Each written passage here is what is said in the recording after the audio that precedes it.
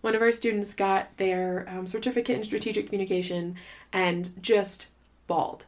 I mean, not verbally, but like just tears running down his face. And it shattered me because afterwards I went up and I was like, you earned that. You deserve that. Like, you were the one that put in that work. And he just like told me that this is not a thing he ever thought he could be. Nobody ever told him he could go to school. Like, when he got convicted, he was like, this is the end for me. Yeah. I don't have anywhere to go from here. And like, now I have this, and it shows that I did something different for me.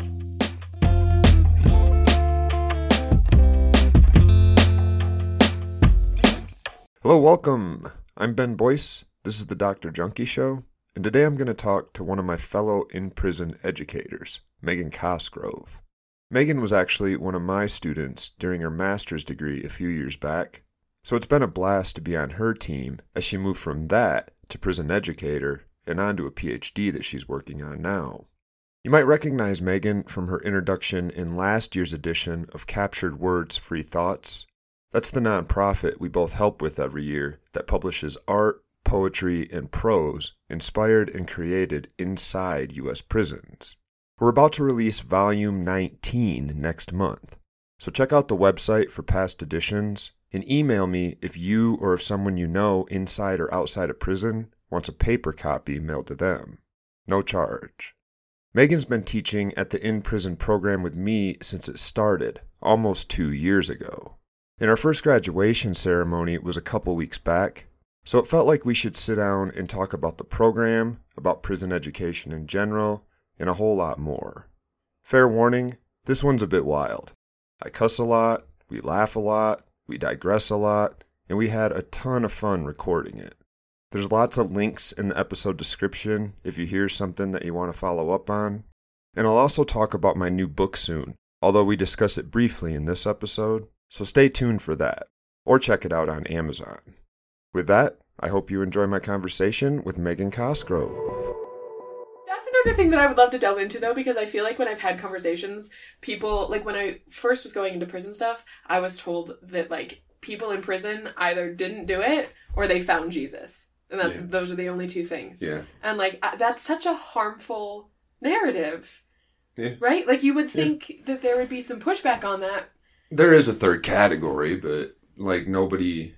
You're not supposed to jump right to Hitler, but like, as the extreme example, Hitler didn't know, presumably he didn't know he was a bad person. And he probably would have had some fucked up script that described himself as a good person. I've never in my life, and I know they're probably out there, but I've never met somebody that thinks they're a bad person. They don't realize it. Bullies from when we're in high school or middle school, often you ask them later and they describe their story in a way that you're like, wait, what? Mm-hmm. Were you in the same school? You bullied me, motherfucker, right? Like, and they'd be like, you bullied me. It's Absolutely. All this perspective that you build on it because you don't want to admit, oh, I used to be a bad person. And yet you're always trying to be a slightly better person. Yeah. But there is a category that's like eventually gets to the point where they're like, oh, fuck this.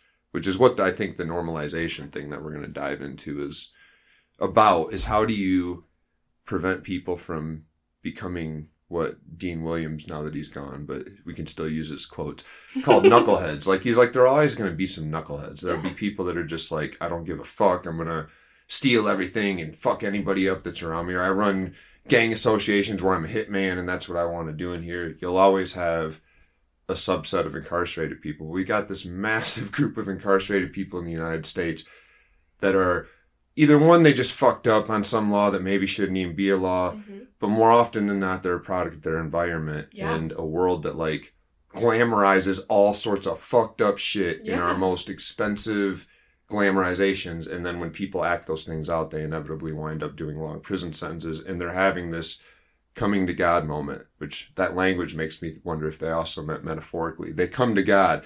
You might not actually be a Christian, but you might have like I made a mistake. Yeah. And what does that even mean to people? Because if you don't realize that there is no free will, you're simply a product of your environment. You can explain why you did all the things that you did, and explaining it and understanding it will let you forgive yourself and start to recognize, well, if that's true and that's what programmed me up that way, to change someone, me, programmed that way, you could incorporate new programming that looks like this. You could try these other things and see if they plug the same hole that you're clearly looking for. But those coming to God usually means shucks, I made one mistake. I need to weed out one little mistake from my class. The one thing I did. That is not the if problem. I hadn't stolen that candy bar. Right, but you were programmed up wrong from the get. We got to pull out the old shit and make you, like, know all that stuff that happened, but you can explain why. It wasn't because you're just this free agent since you were 2 years old running around the world. Free will's not real. Well, it's the same thing we were talking about yesterday, is if in that moment you made that decision, you cannot go back and say that with the same set of tools you would choose anything different, because in that moment that's all that you had to do it with. Right.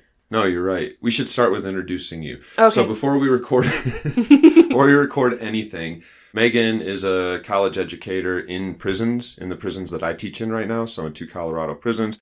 We've been on that team from the get, which has been cool. We're 2 years into it now. But we have a history. Before that, you were a student in one of my classes, so in part today you'll probably spill all the dirt on whether or not anybody that has the opportunity to take a class with me, should they run like the wind? No! Best instructor I ever had. Oh, that's nice. I mean that. But we'll pick it apart a little and see if we can find some dirt on me, because that would mean different things to different people. Okay. Which is kind of the central theme of our goal today, right? To talk about how everybody's programmed up without realizing it. Yeah. In a way that makes them make bizarre decisions. And some of us enjoy being tortured in a class by Ben. Whereas other people are like, what the fuck are we doing here? And what is this guy talking about? So Meghan, welcome. You want to... I described you a little bit, but you want to add to that or tell us a little bit about yourself, who you are, where you're from? Yeah, I mean, I'll say thanks first. I'm so excited. We've been talking about this, I feel like, since we started the program. And so I'm just really excited to be able to have the opportunity to talk about it. You pretty much covered it. My master's advisor stuck around. I have like a little check by my name that says I'm number 3 or 4 on a list number of three. Well, yeah, but your name's first, so your name, then 2 advisors, then me. That's fair. I'll take it. That's fair. No, I mean Stephen was the actual advisor, but committee member. Absolutely. No, I showed up to the argument and pestered you with some hard questions that seem unfair in hindsight. They do not. They were necessary. You're on my CV too, so. Yeah, but now that it's just comps, we were talking about this before too, if you're in a master's program, depending on what you study and what your story is, you might want to write a thesis, because right now my thesis from 10 years ago is getting turned into a book, and it just got published in an article in Humanities Journal. That Pub Day! Yeah, right, which is funny because I'm not on that track academically, but whatever. So if you want to go read it, it's about prison movies and what we learn from prison movies, but this is all where really my story started to go recently with teaching, and also yours too. We've both been in this prison program, and this is a weird question for you, because anybody else I'd ask, I'd expect an answer that I don't know if you have, and maybe you do, but what gets you into prison teaching? Why the hell are you teaching inside prisons? Where does that come from? So the journey for it was kind of weird in the sense that I started my MA and I had literally no idea what I was doing, but I had known that I had wanted to work with Stephen. I didn't know you existed. Yes. Woo! And I had it was COVID, so I had a phone conversation with Stephen, and I had mentioned that I thought that his prison work seemed super interesting, and I thought that it would be really cool to be a part of it, because I had some family members just kind of involved primarily with drug use. I mean, my mom had been a member of just probation and kind of state stuff, and I had always been really fascinated by it because I don't understand it. Just this concept of prison, right? And this is kind of a sidetrack, but I can remember specifically being 12 years old and driving past a prison when I was driving home from a road trip with my parents, and being terrified because on the side of the road, right, there's all of these signs that say do not stop for hitchhikers, correctional facility. I think we just got a cover art piece for our episode. Do not stop. Love that. Correctional facility. Perfect. Yeah, we drive by them multiple times every time we go to work. Every time. But so I remember seeing that as a kid, and I was like, oh my God, those people want to hurt me. And I mean, unrelated, but we were driving and I was like, Dad, we have to stop for a hotel, I know, but we can't stop near the prison. And he was like, we're not going to stop by the prison. They're in prison, it's fine. Yeah. We stopped at the prison, and I found out the next day when I saw the prison, and I was like, we could have been murdered. and now, looking back, I'm like, oh, 12-year-old me. That's great. Why did you do that? But so with all of that, So it's prison. shame. Didn't make Shame sense. is the answer. No, Absolutely. shame is not the answer. Shame's always Just the answer. root. Yeah, just the root. But so and then Stephen had mentioned just being a part of Capture Bird's Free Thought, so I did a very small piece for the issue that came out. It was the COVID edition, just a very, very small contribution. Yep. And then I kind of just kept in conversation with him. He told me to take your class. I sent you a terrified email asking if you could override me in because it would be a grad level, and you just emailed me back, done. And I was like, oh my god, he hates me. And here we are! Isn't power... So lesson 1 of my class is power. You know, like a bulldozer, it pushes stuff. Or like when when you're in a mosh pit and you just push into somebody. Or like when you go to type something and you stop moving your finger and you're like, oh my god. And you spend like 5 hours thinking about, does this... And it all has to do... As we were walking into prison 2 weeks ago, you made some offhanded comment that made me like just about push you. You're like, oh my god, when we're meeting, I still think of you as somebody that's like in an authority position, which is funny. So we got to be getting closer. I've started drinking whenever we're together to try to knock the edge off of that and be like, no, that ain't me. But it is like you're truly like you were one of the greatest professors that I had. Like so, and to come back to that, like part of the reason that I'm part of this is A, because Stephen lets me be, and B, because like the stuff that I learned in your class when we're talking about prisons, social justice, communication, like everybody's just a person, right? So you just, the opportunity came up, and I was thrilled. I was like, yeah, I'll do whatever I can to be involved with this. That's so fucking weird. Why? What about, did you have you had to have at least one. Coming to Jesus moment? Yeah, good, well said, yeah. At least one, whether it was early in the morning or 3 a.m. when you woke up and thought you heard razor wire rattling, we're like, did we sleep next to the prison? But some moment where somebody said something to you that made you at least think, like, what's it going to be like to... Am I missing the point? What do you mean? You've seen the Shawshank Redemption and I actually never saw Shawshank Redemption. Okay, but you've seen every prison movie. I saw Orange is the New Black. Okay, and that's best case scenario. Correct. You might get into the women's prison, and even in there they had a riot and they killed somebody. Yeah. A CO no less. Like, yeah. What? That's such a soft example, but of all of them anybody else is thinking of right now, like, yeah, all of those, that's what we usually see of prison. I think that the moment that I kind of felt that was like the first time I walked into prison and I was like, holy shit, this is prison. Just because it was on Zoom. Yeah. But like going into it, a lot of it for me was the experience having relationships with substance users in my life, right? And having a cousin that went to jail, went to prison, and just not understanding. Like being the same age, I'm a year younger, so we're just about the same age, and seeing just how differently our lives went, and not understanding it, and wanting to be a part of, what does this mean? We grew up in the same state, we have the same family members, like, yes, our parents were different, but like, how did things go so differently for us? And then being interested in education, like as a side note, like working at Disney World and being like, turkey legs, ain't it cheap? And so deciding that education was what was important. And then recognizing that for me, education was very transformative in trying to understand my positionality in the world. Damn. And then I feel like it's a very cliche thing to say, right? But like, education is the one thing that nobody can take away from you. So when you take somebody that doesn't have anything and you give them this opportunity to have something, or to be able to talk about how they are where they are, or try and do something different, just meant a lot to me. I used to think that was cliche, because it does sound really cliche. It does. And once you start to understand, I think all of the students that are still in the program would say, yeah, we probably thought it was too. Yeah. Within about 6 months, they're all like, holy shit, we actually know stuff that's applicable. But it's like true. Yeah, right. And it changes how you think, because you can't really help it. Not to mention, you sort of change who you are when you're learning. You're wiring stuff up and learning stuff that might be fun just in and of itself. So. Yeah. Okay. I've also kind of always been like, I don't like status quo stuff. So I've never liked when people, outside of being 12 years old and being like, they're going to murder us. I don't understand why we say this one person did this one thing and now they're excommunicated from the rest of their lives. Should we go that way right now, or should we wait till the end? This is your podcast, so we can do whatever you want. Okay, let's make sure we pin that and come back, because this is a conversation you and I have a lot, and I get to take positionality in it and say awful things about us criminals because I'm a criminal, just like I can about drug users, and sort of play the devil's advocate. But you mentioned going into the prison, so maybe we should talk about what it's like to teach in a prison. So when I drive to the university, it's a 20-minute drive with traffic. It sucks. I got to pay like $3 to park sometimes and Shout out walk Denver. into a nicely heated place that's all top of the line and computers and bougie rich kids all over the place. When you get ready to go to work at the prison, what's it like? I mean, it's weird, right? So the first time that I went, I was just terrified in the sense that I didn't know what to wear. I didn't want to expose my collarbone. I was like, can my elbows show? Are my pants too tight? Like, I had heard that if you wore something inappropriate, that they had like a jumpsuit that you could wear in. So like, I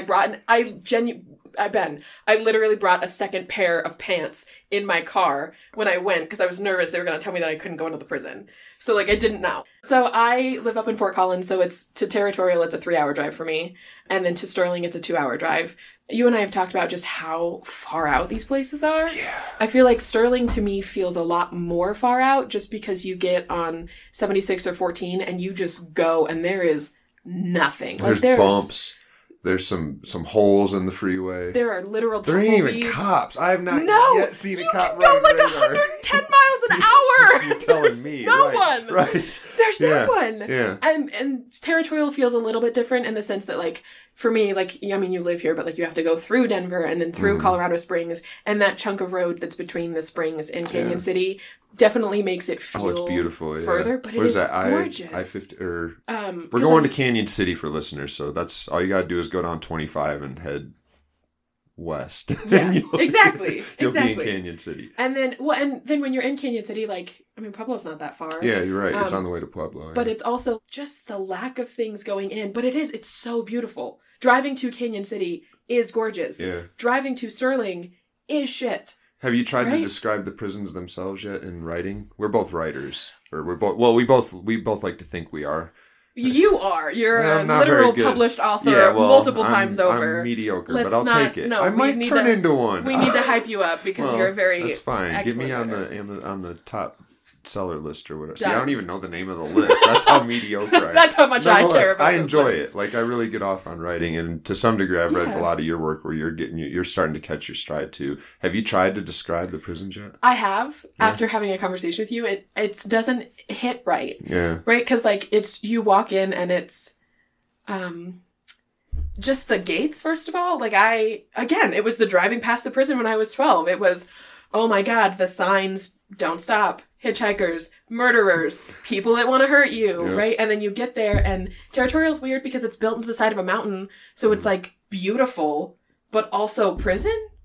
And then Sterling is, like, just concrete buildings of mass and just, and there's actual razor wire. And that really threw me off because that was another one of the, what have I learned from, like, media representations of prison? Yeah. And, like, there's the razor wire. Did you not notice it at Territorial? Not as much. It's there too, but the walls, it's the same. It was mined out by the prisoners, was mined out of the mountain, and then built into the prison. So it's still the exact same color as that. Yeah. And I don't like that. I like. Oh, it feels like a video game, parts. which we live in, so that would make sense. But yeah. But so, like, and then having, like, the specific gates that there's the ones for staff to enter, and then there's the ones that you have to go through, and, like, having to yell up, and they're like, "Why are you here?" Do you not go in the staff gate yet? Do they let you? Go in the staff gate. They never let me go in the staff gate. Go in the staff gate. Just have your ID ready, your state ID. Okay, well, we've all learned something and stick your today. chest back. And I can't do that. Imposter syndrome. Have you learned the hard way? This is a little tip for anybody that's going to visit somebody in prison or is going into prison for some reason. To not buzz the fucking buzzer unless you absolutely have to. I try not to touch anything, though. Okay.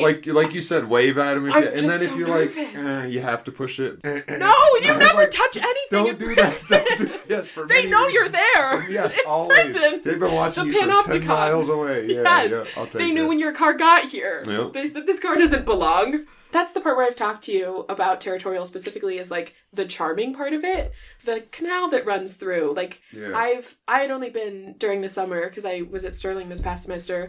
But, like, the grass is green and beautiful. And it's, like, a sunshiny day and the water is flowing through. Yeah. And if you don't look at all of the gates around you, you're like, oh, this is just a nice little mountain that I'm on. Because it's right by Royal Gorge, right? So that's... Yeah. That fucking train, it beeps the horn during the summer like 15 times a day. It's so awful. I'm sure maybe some of them didn't notice till I pointed it out, which makes me a bad person. Or maybe they did notice and it was just part of the prison drowning out sounds, which apparently is a thing. Yeah, it does. We're going to revisit Territorial specifically because you and I are teaching a class together in Territorial next semester that will take at least one trip down. I'll go down a lot, but you're TAing and you're getting a PhD because you're a rock star way up north, and you're going to come down maybe for a class or two. But Territorial is the oldest prison in Colorado. I think it was built in 1897 or something, and it's the original structure, and they still keep about 1,000 people there. Sterling is one of the newest prisons in Colorado, and it's built out of I don't know what you'd call it. It's the biggest prison in the state. It looks like the Death Star from the outside. Like, it's just gray, drab. On the top is like this, I don't know, there's some art term I could use, post-structuralism maybe, where they start putting the air conditioners on the outside of the building. Yeah. It's got these big tubes coming out of the roof. And it's a monster! But they both feel kind of magic in their own way. But we're going to go down to Territorial, and Territorial is unique in that it has the death house, was actually built into the prison. They yanked it out of there in 1986 or something, maybe even more recent than that.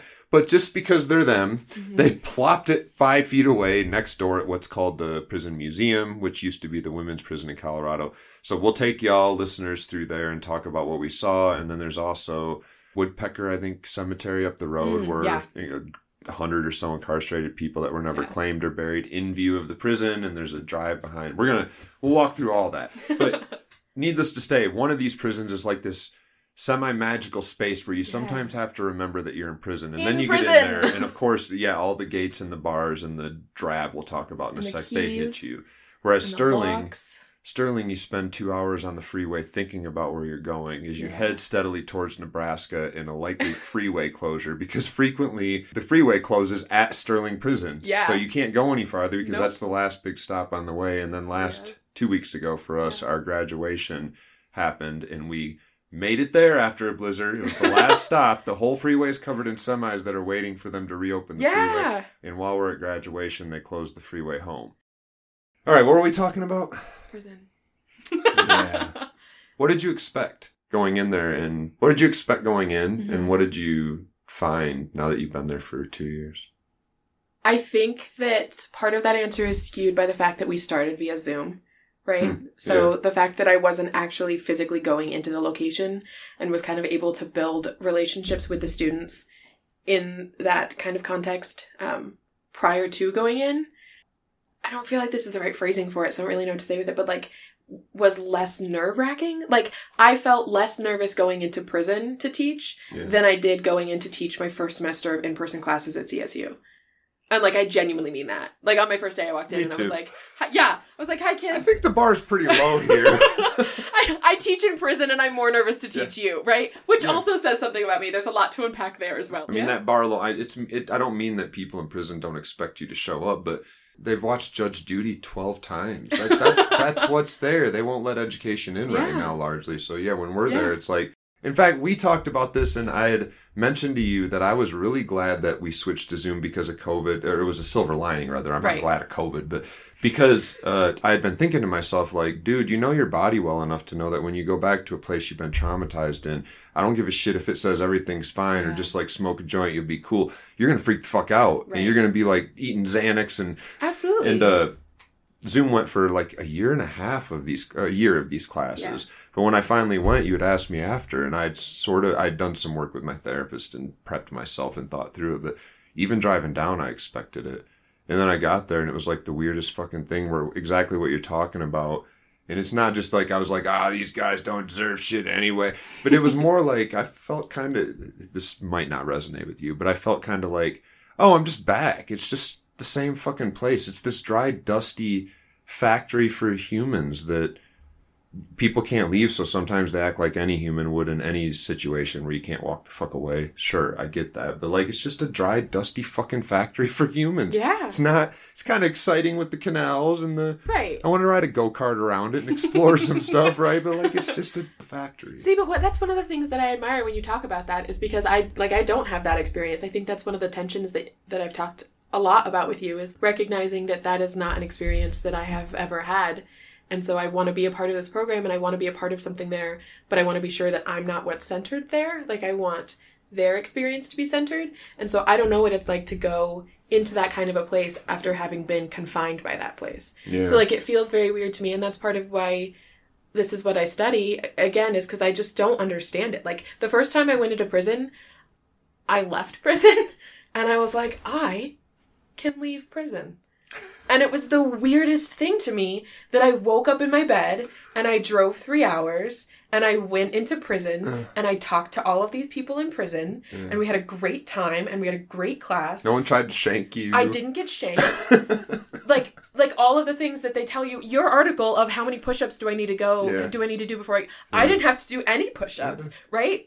And then I left prison and I did my 3-hour drive home and I stopped and got a Starbucks because capital, right? Right. And then I went and I got back and I took a shower and I went to bed. And I laid there and I was like, holy shit, they're still in prison. Yeah. Like, that's one of the things that I still, it's been a year since I was able to go in for the first time, but that I still really struggle with is this idea of we built this box and people stay in the box.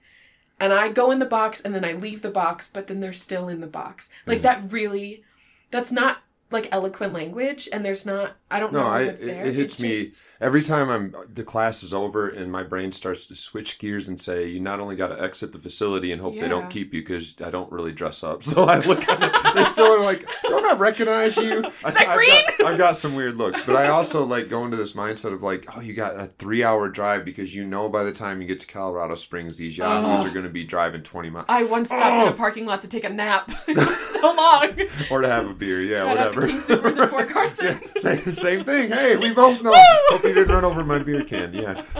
But my mind on the way out, as I'm on that last gate, always goes to like, I look over. They can't see us because we're talking, but I look over my shoulder in a metaphoric way, and I'm always like, God damn! It's not that the bar is low so much as when you get there, you know that everybody, including you, is eager. And when you're in a normal class nowadays, especially after COVID, especially with where we've gone in the last 20 years of like more and more college being catered towards certain richer groups of people that can pay their way in.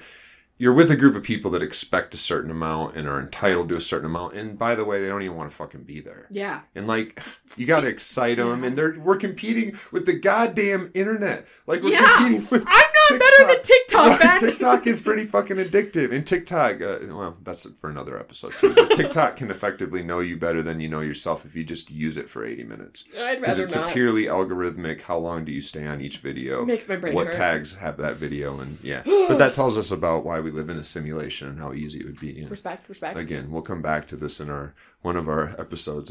Megan and I have been talking for a year about putting together a separate podcast from this that's more directed towards what we're doing. And as y'all can probably hear, like, oh yeah, that'd be a good podcast. So we're doing it. I've mentioned this before. Stay tuned for that. There'll be some sort of announcement coming when we figure out what the fuck we're talking about and exactly what it would look like and who we'd pay and where the money would come from. And anyway, shout out to donations. Shout out to the billionaire who's about to send us $1 million and say, see what you can do with it. Let's reduce recidivism. We can do lots. Yeah, it'll be awesome. It might not be as good as Ear Hustle, but it'll be close. All right, shout out to Ear Hustle. Great podcast. We've termed this thing that may end up being the title of an article that we eventually write. Yes. This is how academia works. You're Publish like, or perish. We got a few notes on it, and I think, but this I ain't shit syndrome. Yeah. And this thing that shows up is, I guess you could call it a defense mechanism, not just in prison, but Michelle Alexander called it the new Jim Crow. It's all the things that show up. Prison sucks, and it's awful, and that's punishment. And I'd never detract from how traumatizing it is. But once you get out, that ain't the fucking end. For the rest of your fucking life, you better be ready to fall on a knee and kiss the ring and explain what you did on the worst fucking day of your life. Yeah. Because people around you, you owe that to them. And you better get it through your mind real quick, because if you don't, we live in an internet world, and they're going to know anyway. And you just come across to some... What was it? The first category of people, or the second category, that are just like, I didn't do it. Yeah. Right?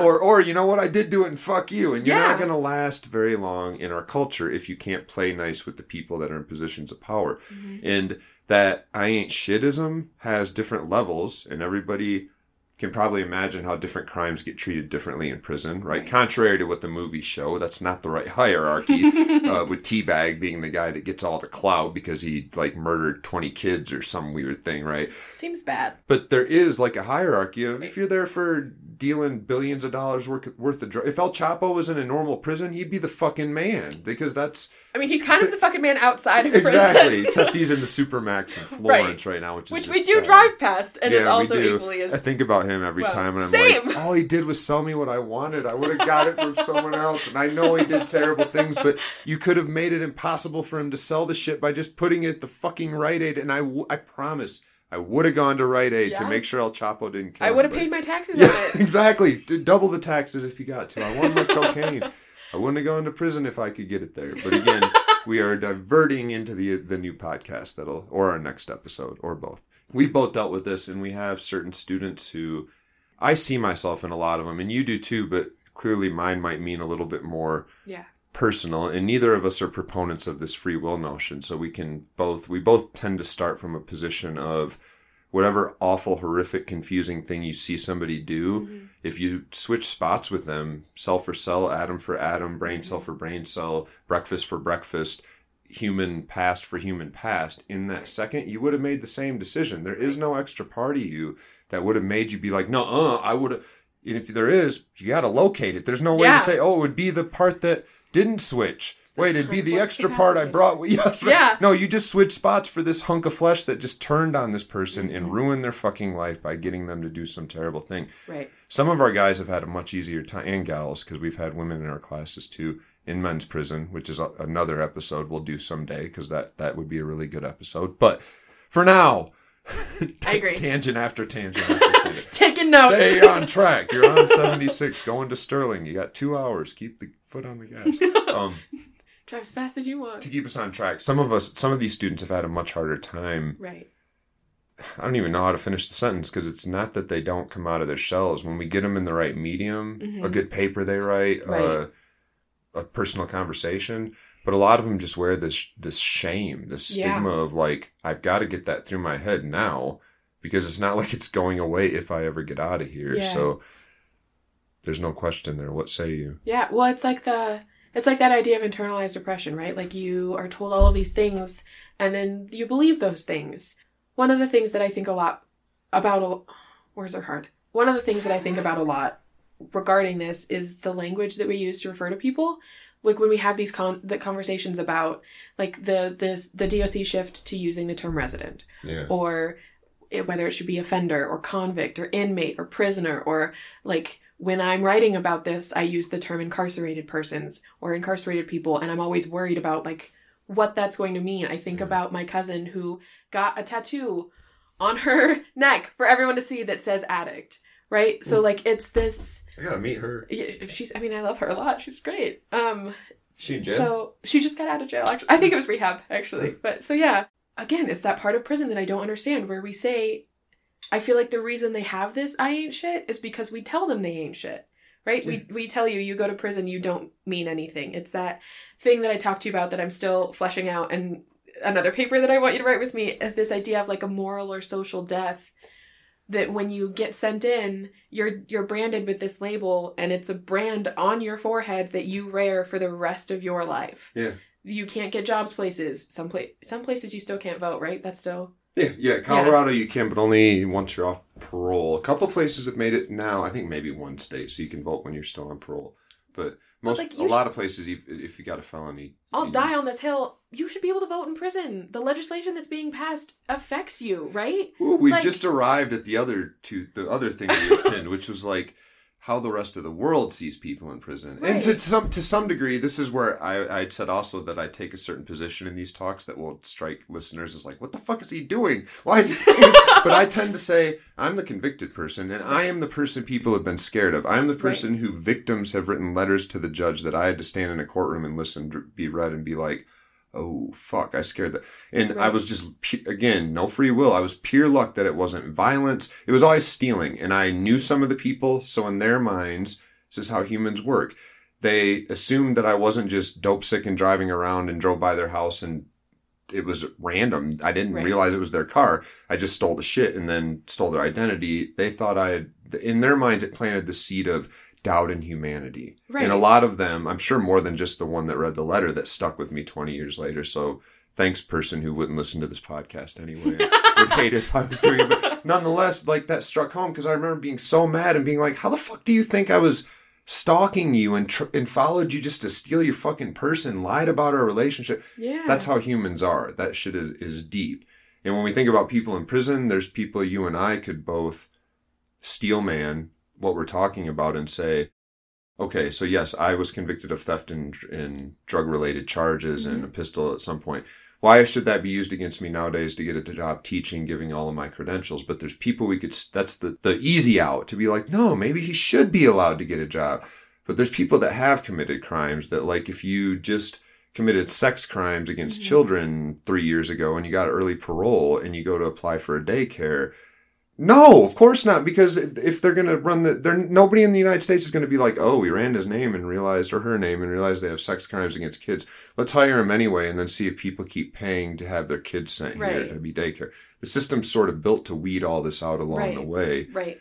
The programs we're in where we both seem to be able to see people in a light that's like, well, I could just as easily have been that person and there's as much potential there as anybody else. Yeah. What we run into the most is that the world doesn't see them that way. No. So how do you deal with it? I mean, it's got to come from even family members and friends, even if they sort of soft speak it. Yeah. And especially the rest of the world. Yeah. Well, I mean, that's kind of things that you had mentioned before, but like when you get that assignment from a student that like hasn't said something in class, but then you read what they wrote and it's just brilliant. Yeah. And you're like, why are you not screaming this? Yeah. Like, it just, I feel like there's this conception that like you're in prison, you don't have anything to contribute, and it's not true. I think about the graduation ceremony that you and I were just at, and one of our students got their certificate in strategic communication and just bawled. I mean, not verbally, but like just tears running down his face. And it shattered me because afterwards I went up and I was like, you earned that. You deserve that. Like, you were the one that put in that work. And he just like told me that this is not a thing he ever thought he could be. Nobody ever told him he could go to school. Like, when he got convicted, he was like, this is the end for me. Yeah. I don't have anywhere to go from here. And like, now I have this, and it shows that I did something different for me. So we snuck up on identity, which is what I'd said. Like, there's this big capital ending that we're going to talk about is identity. And that's where we should make sure we wrap this whole conversation around, because that's what we're both doing. Mm-hmm. And not us, this program, and even beyond this program, this way of thinking where you say, what would you want to have happen to people who are being housed in expensive prisons? Would you like them to be able to get out and not be a threat to the community and help you pay for those fucking prisons? Because they're expensive. Yeah. Let's get them out and get them back paying. That requires the sorts of things that us and lots of other people are involved in. But that identity is being built in the middle of a donut that is much bigger than the donut hole, which is like, I can get college certificates and eventually a degree, because the same students, for those listening, are also now still working on their larger bachelor's degree. And if they want master's degrees, we'll see how that turns out. They're still in this big donut hole of like, now they're supposed to get out of prison with one of the, whatever their particular crime is, whether it's like mine and they're just lucky as fuck that they never wanted to hurt a kid, or when they were really desperate, they didn't see an old lady who they could snatch their purse instead of a car they could break the window. Right. One of these crimes is much more severe, and you wouldn't think it if you were just in the moment of desperation. Luck, all the way down the line.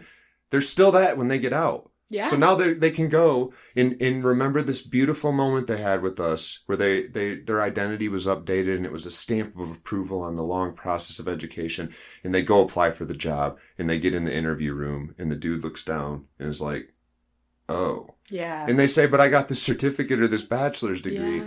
And they've now walked themselves to... This is what that I ain't shit syndrome is. It's a defensive mechanism. Yes. Because at any fucking moment, you will be brought down to fucking size. And it's the size of whoever's in the room. And that's where I'm like, so what's the answer? Will we get to it by the end of our podcast? We do. I hope so. I feel like if we did, we've done a lot. But like...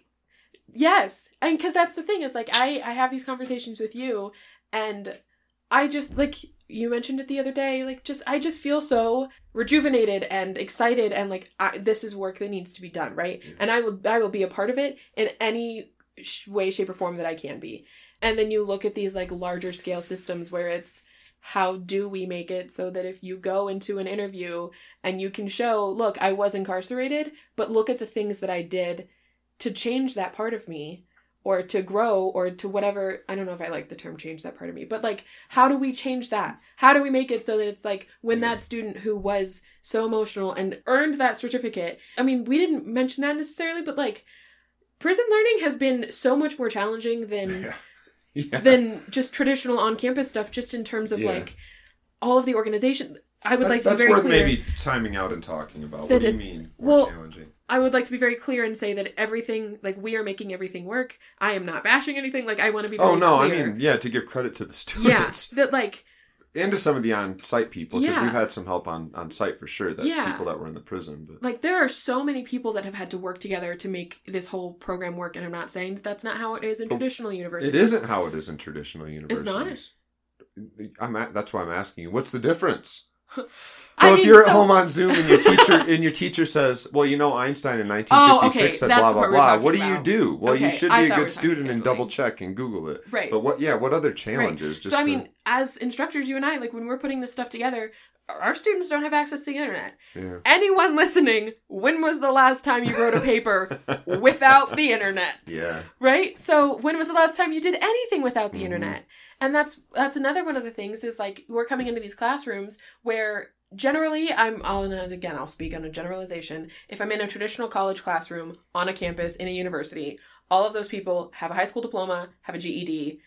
If it's a freshman class, they probably don't have stuff, but usually most classes are mixed. They have experience with the internet, like they have some idea of what's going on with college. We went into classrooms where there were people that told me that they dropped out of school in 8th grade, right? There are people from all over the country, different socioeconomic backgrounds, different racial backgrounds, different ethnic backgrounds, different sexual orientations, different genders, all of this in this one room, which is just like every other place. But then you're in prison, so that heightens everything. And it's during COVID, and there's staffing shortages. And if we're talking about one of our facilities, like there's different security levels for those students. Yeah. So half of their classmates are on another side of the facility, so they can't even talk to each other about what they're doing. Yeah. You can't email someone to get notes from the class that you missed. Yeah. You can't Google what's going on. If there's a word in one of your papers that you don't know what it is, you don't just get to Google it. I had a student at Territorial that I assigned them something, and then the next class, he was like, yeah, I had to call my girlfriend because I needed to understand what that word meant, and this is what she told me the definition was. Is that what it means? And I was like, thank you. Thank you for trying. I'm sorry that word was there. It's like teaching in 2005. Yeah, it's the weirdest thing. And I think we lose track in culture of how fast things have advanced. Because a lot of what you're saying, you're like, yeah, it sounds like exactly what it was like 2015, 10 years ago for some people anyway. Absolutely. And we're like, yeah, but they had libraries you could go to. And, the Dewey Decimal System. But that's when some of them, like on the flip side of that, some of them were saying, it's not that I'm a dipshit or that I'm so poor I couldn't get a cell phone, but it's that I've been in prison for 12 years and now I'm trying to prep to get out, and you're telling me, well, you better know how to use the internet.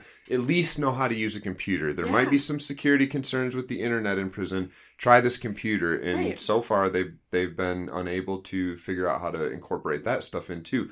Because the system is just built in a way that says we talked about this before we started recording, or as we were recording the B-roll that will never see the light of day.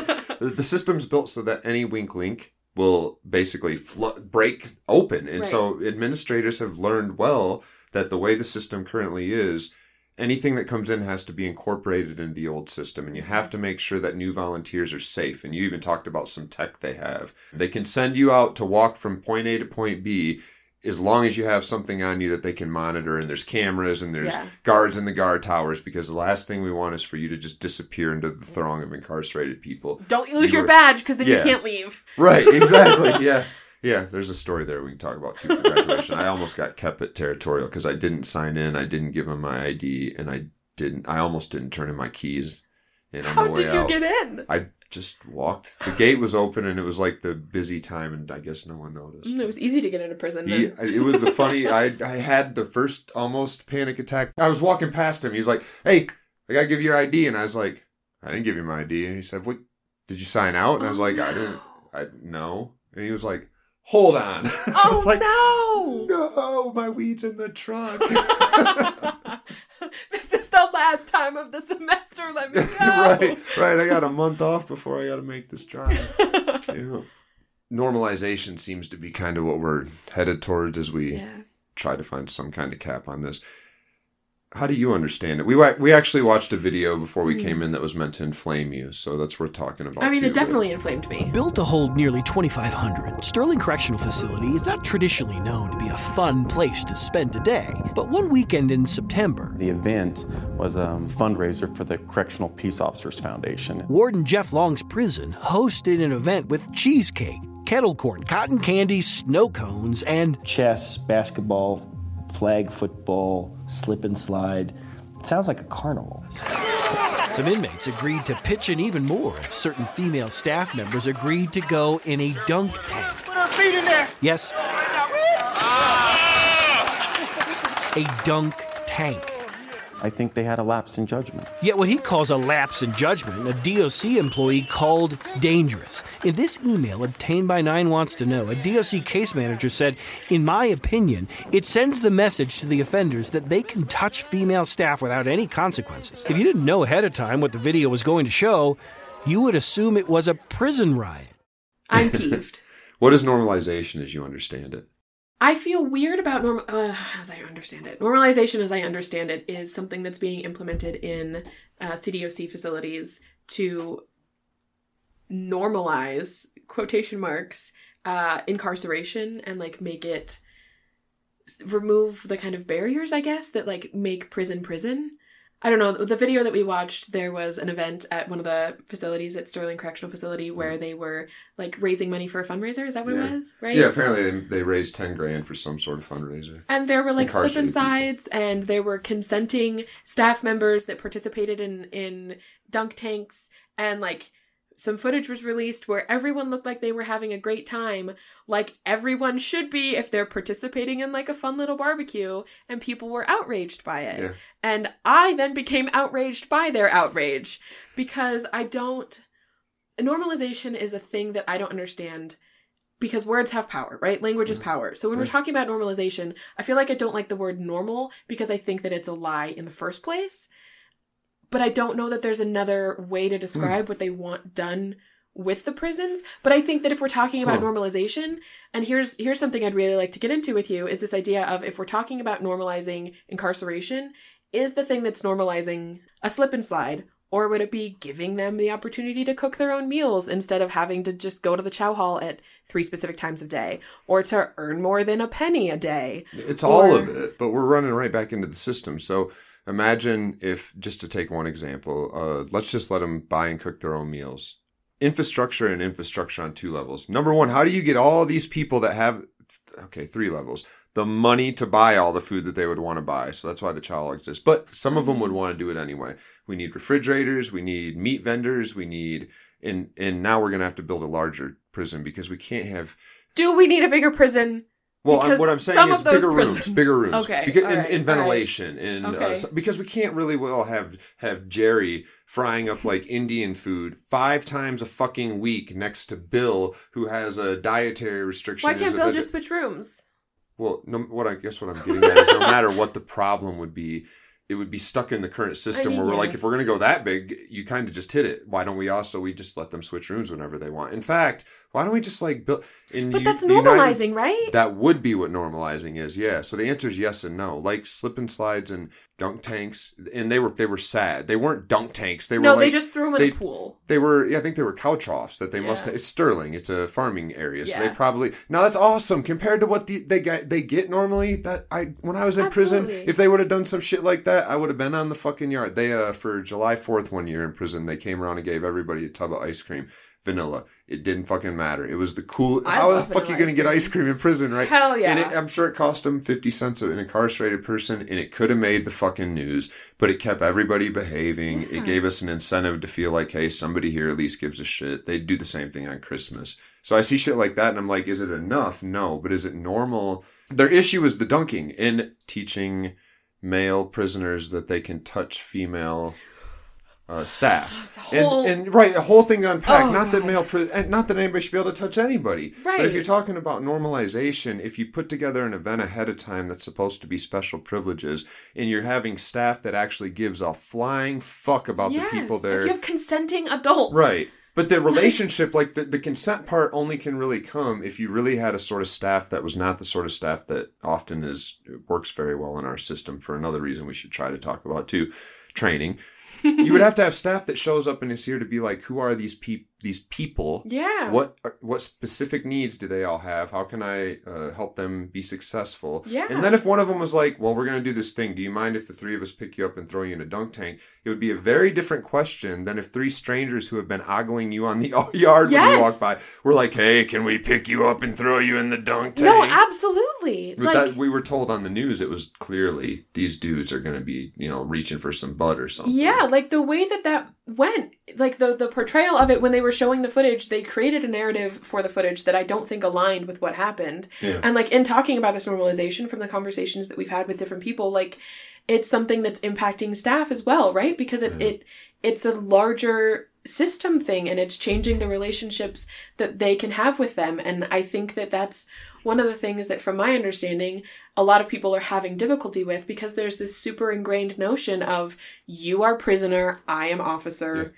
That power dynamic. It all comes back to it. That's the proof. Is how do you address the people around you? If they're another prisoner, first or last name is fine. If they are somebody that works there or is any sort of volunteer, it's Miss or Mrs. or Doctor, which makes me very uncomfortable. But there's Please just call me Meghan. But when you do that, you're asking them to make an exception in a system that isn't like, well, at work if you got a cool boss, you can get. It would be, but.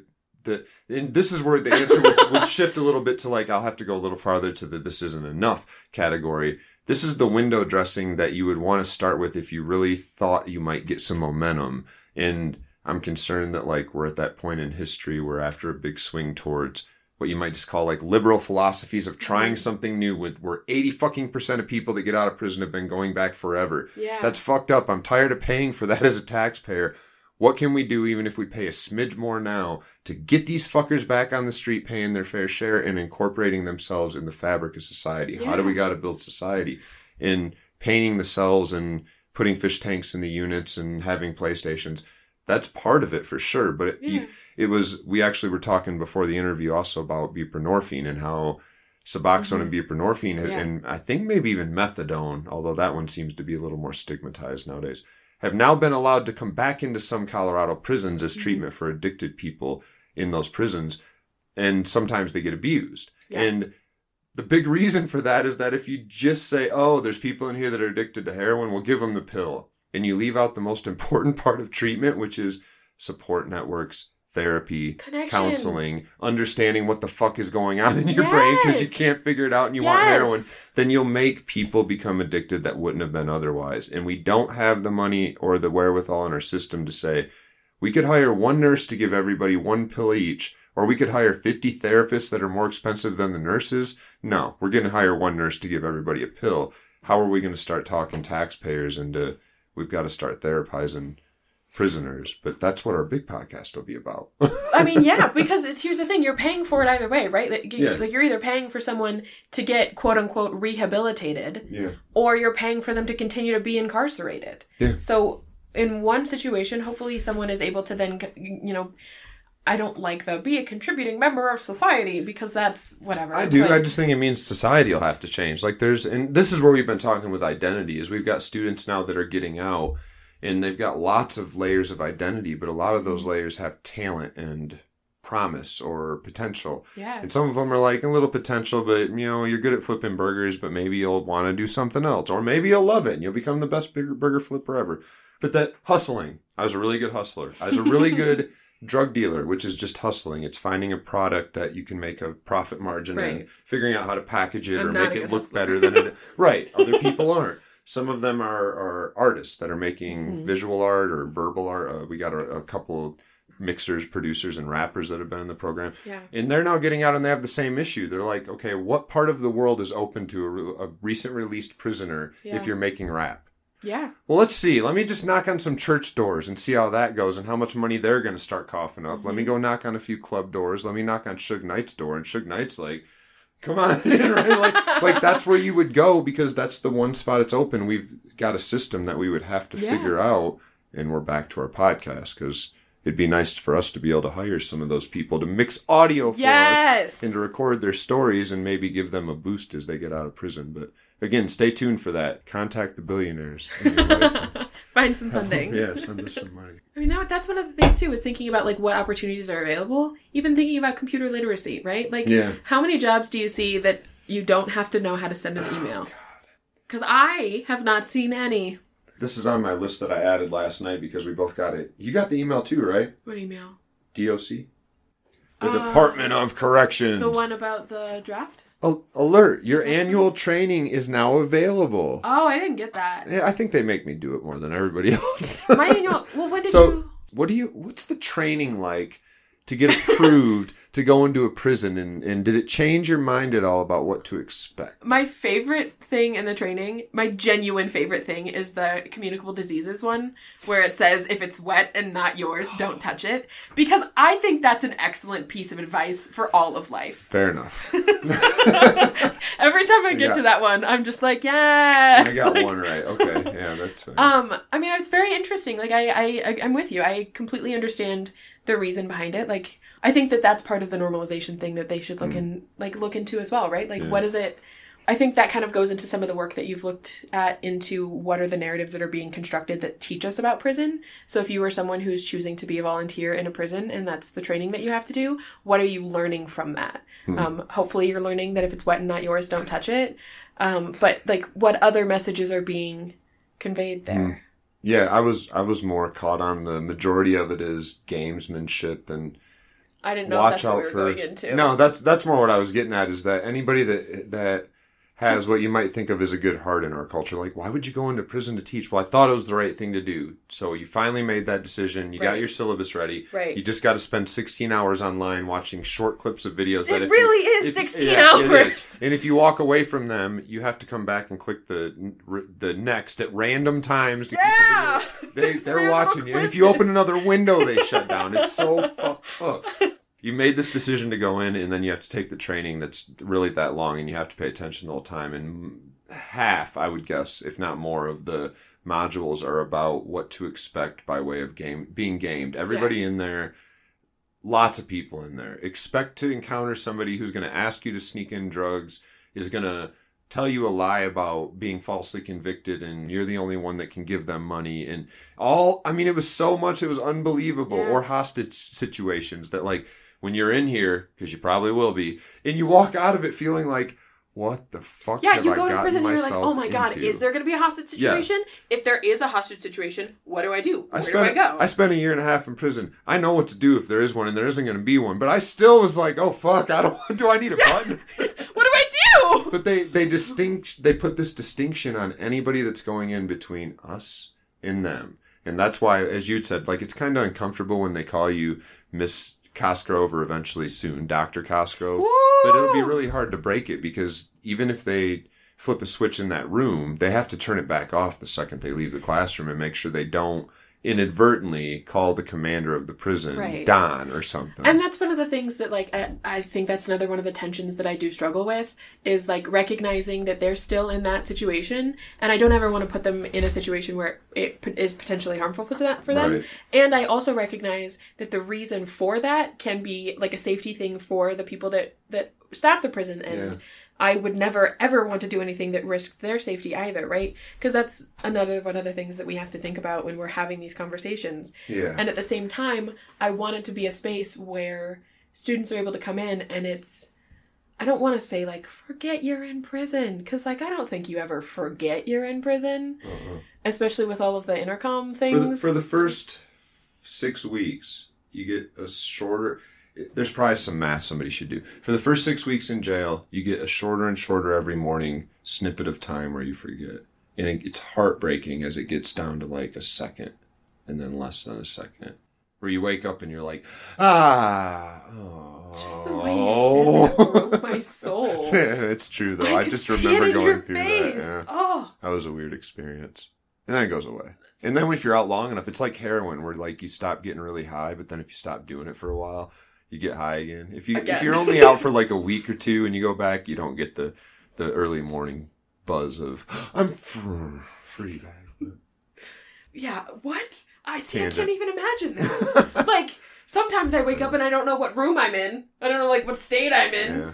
But so, yes, with that, I don't ever want it to be, I don't want to, oh, you're not in prison. But I do want it to be a space where it's, yes, you're in prison, but we're doing something different. Yeah, which is a good, I mean, that question's worth asking, too. People often don't know what communication is, and we both teach communication classes, and... It's not communications. Yeah, right. That's like down the road if you want to reach out to a huge group of people and you don't know how or who, you just call the communications department, and they're dressed way better than us, and they know music better, and they go to nightclubs, and we go to bed at 8 o'clock and write boring stuff, right? And call it mediocre and self-deprecate. That means we basically teach how the world works. Yeah. As weird as that seems, to like really sum it up, how do people come to move? That power joke, or that power comment metaphor I was using of like, that is really what politics is getting people to move to the voting booth, to move their neurons, to say, this is my guy, I really like him, even if he's disgusting, because it seems like all politicians are. The topics we cover are like what makes people move in the United States. That means all the stuff we've talked about. How have the conversations gone, I guess, compared to what you expected on things like sexism and Christian privilege and patriarchy and racism and white supremacy? Are those things that we have to avoid in the prison context? First of all, I think that we should make sure to give you the credit that you deserve there, because when we started, you were the one that had the class that was very much focused on those kinds of existential things. I was teaching, like, how do you talk to your boss? Right? So you got complained to about me. No, I didn't get complained to. I think that by the time that the class that I was teaching had to do with that kind of subject matter, they had already had the opportunity to kind of work through some of those kinks with you, which I think was in their best interest, because you talked, when in the class that I was in with you, you talked through those kinks in a way that makes a lot of sense, and you do it in a way that creates the space for people to question it and then talk through it themselves. Like, I think that you're very good at saying, here's this idea, and someone saying, I don't think so, and you saying, well, let's find out why. I like that. And so by the time that I got to a class where we were having conversations about that, I think that I had the privilege of having kind of piggybacking off of your success already. I appreciate that. But that's not to say some of it sunk in. Yeah, it did. Absolutely. With them, Absolutely. But I think that there was still a lot there. Like, so in talking about privilege, the course that I was teaching was communication and diversity, which on campus is kind of a charged class, and then is again heightened by the fact that you are in prison. Yeah. And so when we were talking about privilege, I recall asking them, like, what privileges do you think that you've experienced? And that's a hard question for people outside of prison, right? Because nobody wants to acknowledge their privilege. Like, nobody wants to say, like, I don't have student loans because my parents paid for school, right? Like, nobody wants to say that. Yeah. I worked hard. Right. Who was talking about that? Right. Nobody's saying you didn't have a job, right? Wrong question. So, or just, that's like I had to pay for my loan, so you have to pay for your, right? Yeah. It's that kind of thing. But I feel like it's an important conversation to have, because regardless of the fact that they are incarcerated, at some point in time, there's something, right? Yeah. And so one of the students said, I'm in prison, I don't have any privilege. Like, no. Yep. And then another student asked to skip, and I was like, okay. And then he came back and he was like, I want to directly challenge what the person said, that they said they didn't have any privilege. And he was like, the fact that I am in this classroom in prison is a privilege. Huh. And I was like, oh yeah, bud. Yeah, I should have thought of that. I'm the teacher. Yeah. Like, that's what I was hoping you would say, right?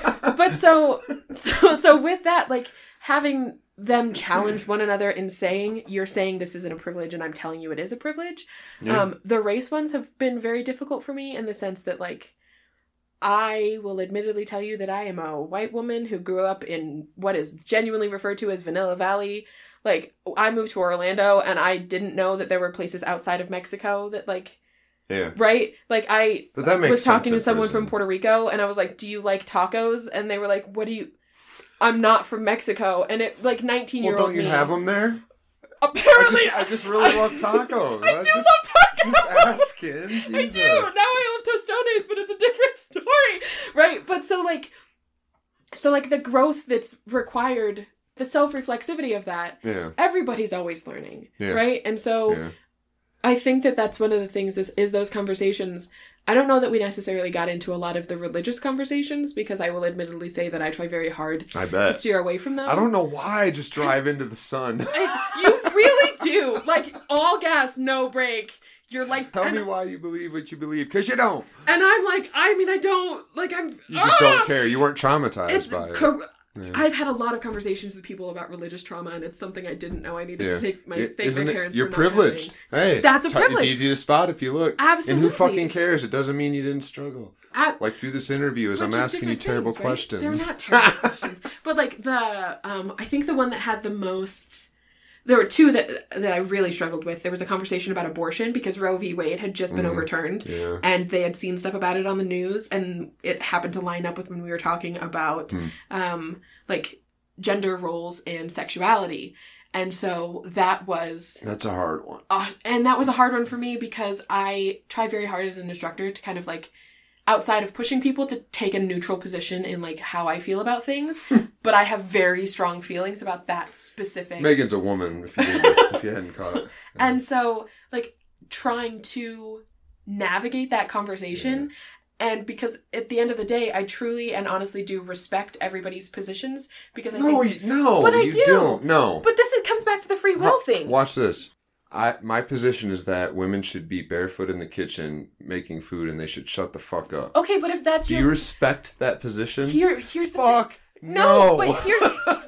Yes, because it comes down to the Sam Harris thing, right? It comes down to the free will. Is because if I had to switch myself atom for atom, everything, yes, right? How can I disrespect someone who's doing what they believe to be truly and morally right or correct? It's the word respect. I think we're getting semantics, I guess. Because respect to me is like it takes a lot for somebody to have that word. I would say valid... I accept it though. I mean, like it's the difference between judging somebody as being evil. Okay. And that's actually what we've been talking about all day. We are not teaching classes for those who would think like they're just teaching the guy that got caught with a joint and he already had a college degree. These are fucking murderers and rapists and all the people in your nightmares. Who the fuck cares? The whole point of framing our conversation this way is that we both have realized somewhere along the way through, again, no fault of our own because free will's not real.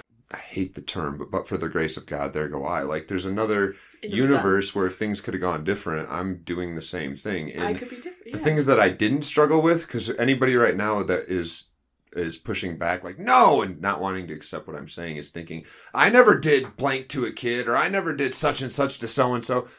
How hard did you struggle against those things, right? Were you like waking up every morning? We talked yesterday and I was like, I've never thought to myself, I really want to kill him. I really want to.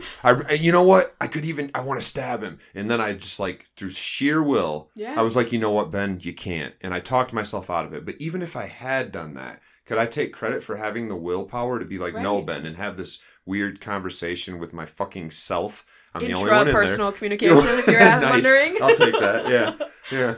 But no, all of it comes down to us sort of framing this like, no, this is the people that if you were ever going to feel like there was a tragic story, and instead that's what we see these as. Yeah. Like the people forget about, only think of the victim in any story, and they're like, the other guy just gets thrown in the garbage can. You're like, they're still alive. Well, I was listening to plugging one of your last episodes with Sea Dreams. Yeah. And one of the things she talked about. Shout out Sea Dreams. She'll be back in a couple weeks. One of the things that she talked about was that when she was 19 years old, she got charged with a sex crime for pimping out a 17-year-old. Yeah. But that nobody looked at, like, she herself had been pimped out and a victim of those kinds of things as well, right? So, like, I'm not saying that people didn't commit crimes. I'm not saying that. I recognize that you did commit a crime. That doesn't mean that that's all that you are, right? And that doesn't mean that you yourself weren't a victim of things. That was the thing that we were talking about yesterday as well, is like looking at ACEs, the adverse childhood experiences. Yeah. Like when you experience these things, how does that change your brain? How does that create behaviors? How does that trauma change the way that you're going to act in a specific situation? And if we're not aware of those things, and if we're not able to identify them and overcome them, like we're just going to keep doing the same shit. Right. And so if we're not equipping people to be able to make different choices, we're not doing anything. Yeah. We've been talking around Sam Harris all day, so we're assigning Sam Harris. I am for my night. Well, no, us, because we're both teaching it. So Sam Harris is going to make up a big part of this class. But the goal is to get, I guess, the public thinking as much as the people that we're teaching about the fact that when somebody does something wrong in our country, we think, how the fuck should we punish this motherfucker? Mm-hmm. And that seems like such a waste of time and effort. And I get, if you've had somebody close to you that's been victimized, or if you've been victimized, you can't help how you feel. Absolutely. And often you want to feel like I'd strangle, and we can all think Absolutely. of terrible, the worst thing you can think of somebody doing to a kid. You would want to stop them from doing it right now and hurt them yourself, right? That is human to do that. But if we're really talking about, okay, but the clock keeps moving forward, and it will be 5 minutes from now, and 5 days from now, 5 years from now, 50 years from now, I would love to make sure that they are not going to reoffend. And not only that, that they really feel in their hearts like they want to make what they did to some. You can't make everything right. You can't bring people back. But that whoever the person is wants to restore to their own, best of their power, their own spirit and the spirits around them that they've injured. And that seems to me like if we're going to have a system called corrections, why are we wasting tons of money to recidivate at 80% if we could at least take a shot at like changing hearts? But the way you change hearts is it's not through, I mean, some people it is through religion, power to them. But it seems to me like it's through tools. It's through when they reach in that tool bag for whatever's next, or for the memory that taunts a lot of them of what they've done. They have different ways to think through it and put it together and make choices for the future. Absolutely. One of the things that one of the students at Territorial has said to me repeatedly when we've kind of had these conversations is incarceration is like you're taking a person with trauma and you're treating trauma with more trauma. And he's like, I'm just more fucked up now. Nothing's better. Yeah. And what so, else can you be? Yeah. And so like, I don't, with the society stuff, I would be interested to know from you, when you tell people you teach in prison, what is the response that you get? Fake appreciation. Is that what you get? Oh, so not always fake. So if C's listening, because now that she knows her name was mentioned, she probably will. No, there's people, I've noticed people in prison they're so sincere. They make, like you said earlier, like that made me want to cry. You can just feel it. And she was really sincere, like what you do. And I had to be like, let me self-deprecate for a minute. I'm not that good, right? Because I'm a felon too. I have that I ain't shit syndrome. It never goes the fuck away. So I prefer to knock myself down before somebody else does.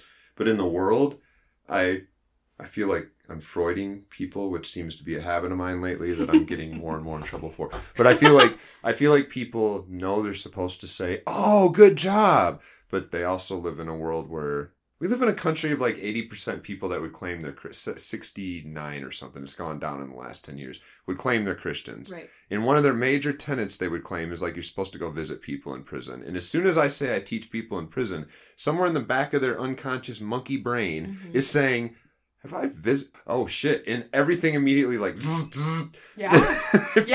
And as they're complimenting me like, oh, that's so cool. I can see in their eyes that they have this short circuit. And if anything, you've probably experienced this part. It's the jokes we make with each other about who do you think's going to have the shank today, right? Like that's the stereotype of what are they really there for? Are they gaming you? Like, did you take the training?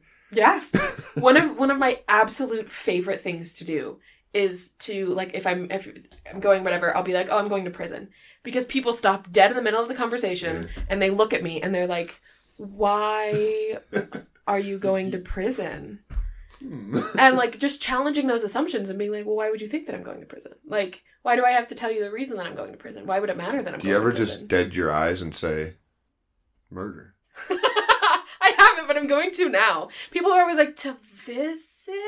Or next time I meet someone and they ask me what I do. Yeah, I'm not a good actor. I'm going to do it. I'm going to give it a try. I'll see if it works. Yeah. Keep you updated. But yeah, like it blows my mind, the response that I get, because I don't think outside of like the circle of educators that we, collaborate with, people don't give a shit. No. Like I'll talk to people about it and I'll be like, this person, like, because I'll hype my students' work up all day. Yeah. The article that you just got published. How many bachelor students y'all know that are not even at a bachelor's degree and are publishing articles in popular press? Fuck off. Our students are better than yours. Woo! Or in journals. One of our other students published in there. And he didn't even ask us to edit it. But so I'll hype their stuff up all day left and right. And at the end of the conversation, everyone always says, well, what did they do? I don't know what they did. Yeah. And it's none of our business what they did. All I know is that they are a student in my class. Although and 3 I will years, support them in that. So many of them have written about it now. This is like a whole another episode we'll do someday. But that it becomes our business because they talk about it. And it's weird. Mm-hmm. This is where both of our positionality, which again, I don't quite understand yours. Mine's easy to pin because I'm a monster. Like you are not. I've done things in the past that if you looked at them, you'd be like, whoa, don't bet on that guy having morals. So either we don't have free will, and I was a subject of my environment, and things have changed, luckily, and I've gone out of my way to work on it and to the best of my ability, or I'm a fucking monster. No. So I'll take the we don't have free will. Free will doesn't exist. Human beings are not spontaneous events in themselves. Some of them talk about stuff that, like, the normal person would be like, oh my God, aren't you? And it's weird. I haven't yet had the experience where I'm like, oh, I think differently now. I always have like this rush of like, oh, fuck, that could have been me. Fuck, that could have been me, for all of them. And maybe, I don't know, maybe that's just something that's unique to people that go in and start to develop relationships. But yeah. I've been waiting for finding out about some of the charges to change my view of them, and it hasn't. I haven't experienced that either. Like, oh no, this changes my view of this person. Yeah. But I have experienced because I don't ask them about it. Like, that's their story to tell. It's none of my business. Right. And I don't want any part of what I give them to be colored by anything external. Right. And so, but I have had the experience where we've been in class and we've talked about something, and one of them will say something that they've done. And I go, oh no, the training did not prepare me to handle this conversation. Like, I've had that. I haven't had that, oh, that could have been me. I've had the, where do I go from here? And there's where I have the privilege. Where's the pivot? Yeah. I said something the other day to him that was it was almost too vague, because I said, yeah, but I had people like waking up in the morning and all their change has gone out of their car cup holder and there's blood all over the upholstery. And one of our students raised his hand and was like, hold on, wait. Why is there blood all over? I also have questions. Because I broke into their car. Like, I used to steal stereos. So I'm from the these don't exist anymore. Nowadays, stereos are integrated into the system, and you add the extra expensive stuffs in the trunk where you can't get at it. It's locked up. But when I was a kid, $150 you could go buy a Pioneer CD player and slide it into your dashboard. You remember. Okay, I do. And then people like me would come along. You'd sometimes get in a friend's car and be like, why is there a rectangle hole? And that's because those CD players are $100 a pop at the secondhand store up the road. So when worst would come to worst, I could get into a car and just, but often, like, it would rip your hands up? Sometimes. And sometimes people would, you're in front of a house freaking the fuck out, hurrying the fuck up. Again, different experiences, yanking stuff out. Sometimes you steal a car. I don't know that I could steal a car if I tried. Oh, we're going to get into all of this on the new podcast when we do it. I drove a stolen car in a lake one day. In a lake? Into it, Like, crashed into the lake? Yeah, like stuck a golf club on the gas pedal and stepped the fuck I've got questions and I would like answers. We can talk about that after we stop recording. Perfect. Anything we should add before we go away, because we went way over. Read Ben's new book. Or not, yeah, read your new book. Oh yeah, there's this new book coming out. If you can't afford it, send me an email. I'll send you one. Spectacle of Punishment. It's about prison movies, and every prison movie you ever saw probably is in it. And the precursor article that came out today. Oh yeah, Happy Pup Day! Yeah, you can read it for free if you want a teaser. It's called Lessons from Shawshank, so it'll get lots of like hashtag hits. And Genji Cohan's in it, Ear Hustle's in it, the DU Pie podcast within is in it. Somebody else famous in it, but I'm forgetting offhand who it is. Yeah, not famous enough. Yeah. Anyway, Megan, this is fun. We'll do it again really soon. Thanks, Ben. Yep. Woo. I'm sure we'll be hearing from Meghan again in the future. Thanks a lot to her for taking the time to come talk about the work we both do and about her vision for prison education. And as always, love yourselves and the addicted people in your life. I'm Ben Boyce.